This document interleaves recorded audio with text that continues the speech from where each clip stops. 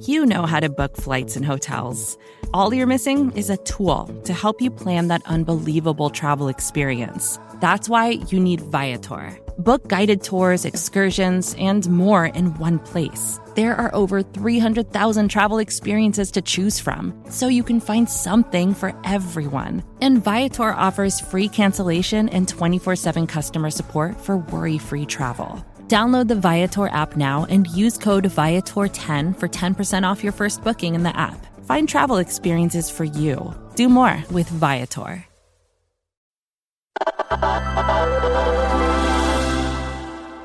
Hi, this is Peter Kafka, and you are listening to Recode Daily. I'm here with Recode reporter Teddy Schleifer, who normally hosts Recode Daily, but today we want to talk about a story Teddy wrote. Hi, Teddy. Hey, how's it going? We're doing pretty good. You wrote a really cool story I want people to read, but I also want to talk about it with you. It's about Facebook CEO Mark Zuckerberg, who we all know is getting all kinds of grief on the political spectrum, but he's also waded into local politics in California. And I think it's a really interesting story about power and tech and also just sort of how laws are made in California. So let's get into it. We're going to talk about Proposition 13 and Mark Zuckerberg's efforts to reform it. Before we even get into sort of what reforming Proposition 13 is, let's describe what Proposition 13 is. So Prop 13 isn't just sort of an obscure California tax law. It's sort of the foundation of the modern national anti-tax movement that eventually powered Reagan, then California's governor, to the White House. So in California, there's this history of, voters can basically vote on anything they want and make it law if you get enough signatures and you get enough votes. Which is not the way it works in most of the country. It's particular to California, I think, right? Right. Direct democracy on steroids here. So California in the 70s passed Proposition 13. And what it does effectively is limit property taxes on both businesses and on homeowners. Which sounds great if you're a homeowner or a business that doesn't like to pay property taxes. Right. But lots of liberals feel that proposition hamstrung California by not creating enough revenue for schools and housing and social services. And so this law has been in effect since the 70s, like you've talked about. People have tried to reform it, and before it hasn't worked. What is Mark Zuckerberg doing this time around? So Zuckerberg is essentially touching this third rail of California politics and really of the national anti-tax movement. Zuckerberg is essentially trying to pass an initiative this year which will limit this Proposition 13 solely to homeowners. So all the businesses in California could see a pretty substantial tax increase depending on how old they are if Mark Zuckerberg has his way. So if you're a homeowner, your taxes don't go up. If you own commercial property, your taxes go up. If you rent that property, your taxes go up. Right. You can sort of see how the fault lines would land here. Why does Mark Zuckerberg want to weigh in on this one? In the past, he's been sort of reluctant to sort of take a stance on all sorts of political issues. Right. And when he does, they're sort of for education, which most people would say they support. This is a very loaded issue. Why does Mark Zuckerberg want to touch it? So 5 years ago, Mark Zuckerberg sets up the Chan Zuckerberg Initiative, when he says he's going to donate 99% of his money to a philanthropy run by him and his wife.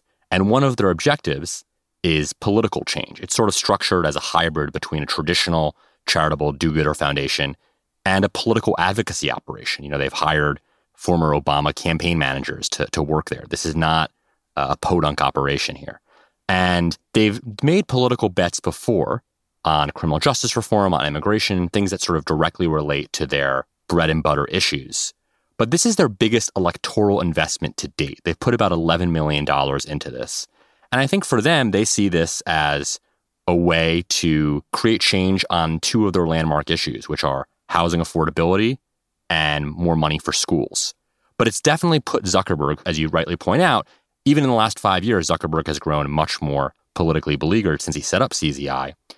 It's put him in the arena in a way that I think will define a lot of the way that Mark Zuckerberg carries out politics going forward, where he's not just any donor, he's sort of a target.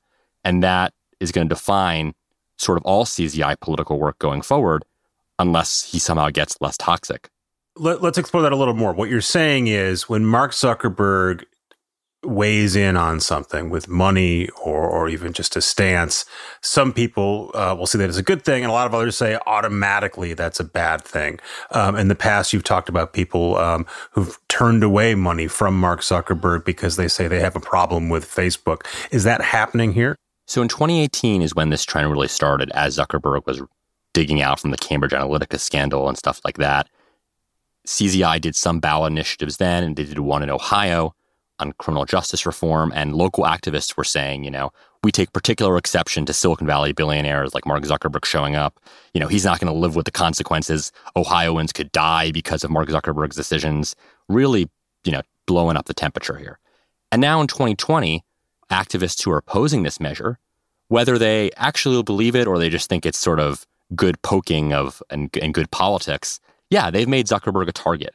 When opponents of Zuckerberg are raising money for their own side, they'll mention, oh yeah, the Facebook billionaires put $10 million into this. Right. And to be clear, this is not Facebook weighing in on this. This is Mark Zuckerberg through the Chan Zuckerberg Initiative. Correct. And they are separate organizations, but as you've reported in the past, there's obvious connections between the two. And even when they're not connected, the political opponents are going to draw connections between Facebook and Mark Zuckerberg's philanthropic plans.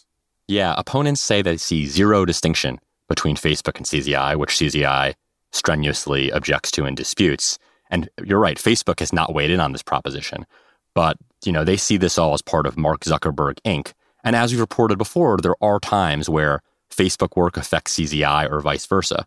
But they see this as one of the most unpopular business leaders right now, at least on the left. So Mark Zuckerberg has tried to enlist other big tech billionaires, other big tech companies to weigh in on this.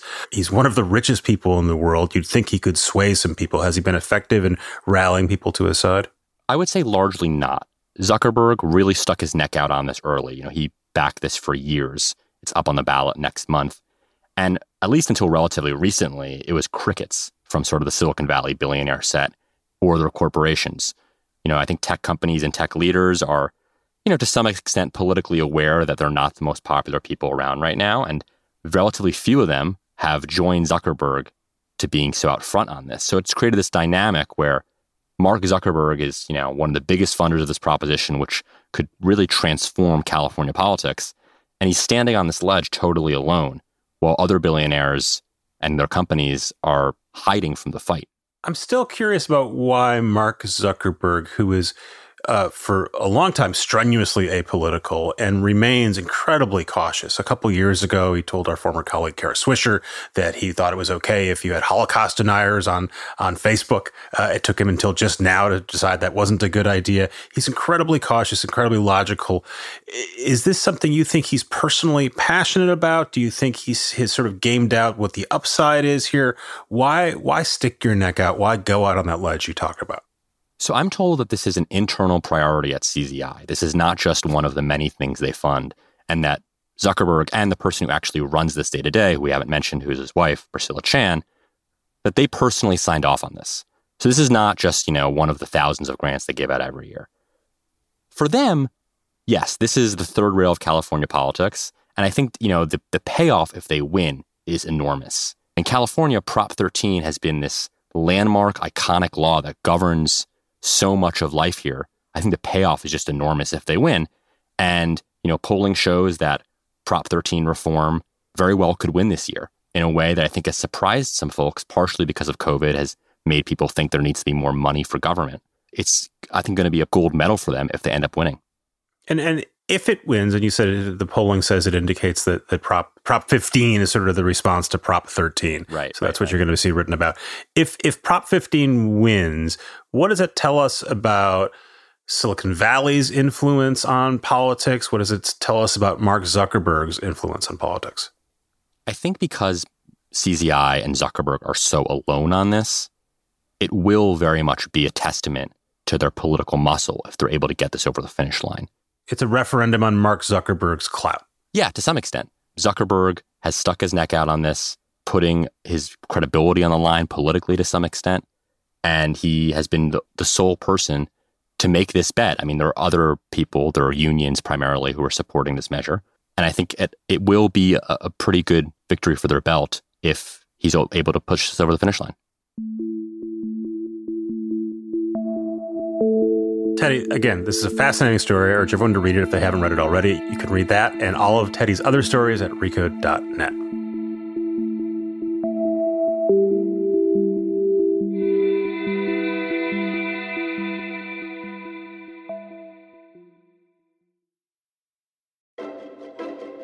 From data privacy to the future of TV, retail media, and beyond, the world of digital marketing is constantly in flux. So how can you keep up? Well, The Current Report is there for you. Each week, marketing leaders on the cutting edge give you the latest insight. So if it's creating a buzz, they'll be talking about it. Subscribe to The Current Report wherever you get your podcasts.